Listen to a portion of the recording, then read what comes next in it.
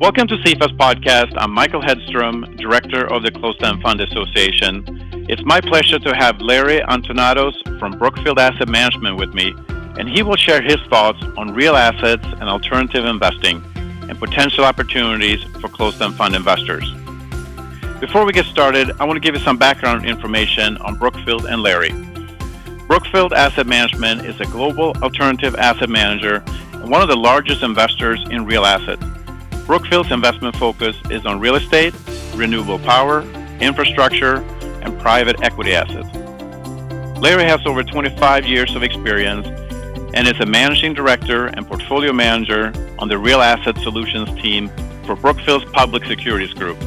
He oversees the portfolio construction process, including execution of asset allocation. Larry, thank you for participating in our podcast today. Thank you, Michael. It's a pleasure to be here. Let's start with a brief overview. How would you define real assets, and what areas are included in your investment universe? We define real assets as investable assets with 5 characteristics: hard assets, long life, stable cash flows, high current income, and inherent inflation sensitivity. Real assets include 3 principal asset classes. First, real estate. Real estate includes income-producing rental property across 4 main sectors: office, industrial, retail, and apartments. In addition, real estate includes residential mortgage-backed securities.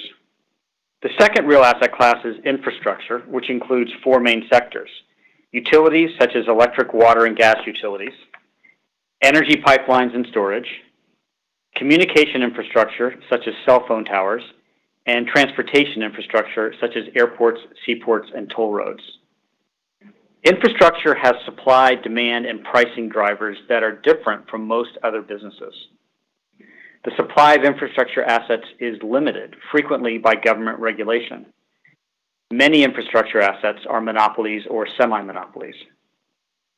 The demand for the essential services provided by infrastructure is generally steady and predictable, and the pricing for the services provided by infrastructure assets is frequently regulated and frequently tied to inflation. The third real asset class is natural resources, which includes 3 main sectors: energy, metals and mining, and timber and agriculture. Across all real assets, both equity investments and fixed income investments are available. Within public securities, the market capitalization of real asset equities and fixed income is over $10 trillion. Larry, you often talk about that investing in real assets offer 4 important potential benefits. Can you elaborate and talk a little bit about why investors and advisors should consider including real assets in their portfolio? The 4 potential investment benefits of real assets are diversification, inflation protection, capital appreciation, and income. Let's address these one by one. First, diversification. Real assets have drivers of investment return which may differ from those of traditional equities and fixed income. Accordingly, real assets have historically exhibited low to moderate correlation to traditional equities and fixed income. Including real assets in a multi-asset investment portfolio may reduce total portfolio volatility, resulting in a smoother pattern of investment returns over time. Second, inflation protection. Real asset investment returns may provide inflation protection because many real asset revenues are sensitive to inflation. For example, in real estate, contractual lease rental revenues frequently escalate with inflation. In infrastructure, government regulators frequently allow price increases tied to inflation. And in natural resources, commodity prices, specifically energy prices, are a significant component of inflation. The third potential investment benefit of real assets is capital appreciation. Real asset cash flows have historically grown over time, driving long-term capital appreciation. The fourth potential investment benefit of real assets is income. Real assets frequently generate meaningful free cash flow, and they tend to distribute this cash flow to investors. The choice between active and passive management is no longer an either-or question for most investors.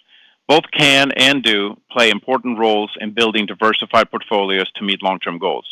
Yet there are some places where active management may be especially beneficial. Why does an active management approach make sense when investing in, say, infrastructure? Infrastructure is a specialized asset class where specialized knowledge can drive excess returns. Historically, actively managed listed infrastructure equity funds have outperformed their benchmarks more frequently than actively managed general listed equity funds. By the way, this is also true for actively managed listed real estate funds. Real estate is also a specialized asset class where specialized knowledge can drive excess returns. And you manage both closed-end and open-end funds. Why should investors consider using a closed-end fund structure for these strategies? Because closed-end funds have a specified pool of capital with no inflows or outflows, closed-end structures are particularly beneficial when investing in less liquid assets, such as smaller capitalization equities, lower liquidity corporate bonds, floating rate loans, and mortgage-backed securities. These less liquid assets may offer attractive risk-reward opportunities, and the stable capital of a closed-end fund gives the manager greater ability to pursue these opportunities. In addition, closed-end funds frequently utilize leverage, which can amplify investment returns. I note leverage is a positive when investment returns are positive, but leverage is a negative when investment returns are negative. Let's turn to the market environment. So we've been in an environment with a long period of low inflation, low interest rates, and relatively low growth. After years of monetary policy serving as the primary stimulus, there's new focus in 2017 on fiscal policy, including, as we've seen in the headlines, infrastructure spending. What's your outlook, and what implications does a changing market environment have on real assets? From a macroeconomic perspective, my outlook considers four factors. First, economic growth. I expect global growth to continue to improve but remain modest. Second, inflation. I expect U.S. inflation to increase as the U.S. labor market approaches maximum employment. However, other drivers of inflation, particularly energy and commodity prices, appear well contained. Third is interest rates. I expect long-term interest rates to be volatile but remain range-bound following the significant move higher we had in 2016 Q4. At the same time, I expect short-term interest rates to rise as central banks across the globe reduce monetary stimulus. And this leads into my fourth factor, government policy and regulation. I expect reduced monetary stimulus will be replaced with increased fiscal stimulus, such as infrastructure spending or tax cuts. It's important to note that tax cuts are fiscal stimulus because it puts more cash in the hands of consumers to spend. This economic outlook is supportive for real assets, as the combination of diversification, inflation protection, capital appreciation, and income offered by real assets should remain attractive relative to traditional equities and traditional fixed income. The biggest risk to real assets is an economy with rapidly accelerating growth and rapidly rising interest rates. I do not expect this environment in the near term. Given your outlook, where are some potential opportunities for closed-end fund investors looking to invest in the real asset space? Brookfield offers the Brookfield Real Assets Income Fund.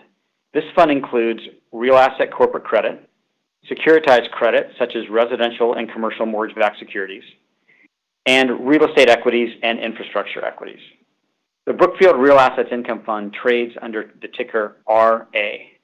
The historical correlation of each of these real asset classes to traditional equities and fixed income has been low to moderate.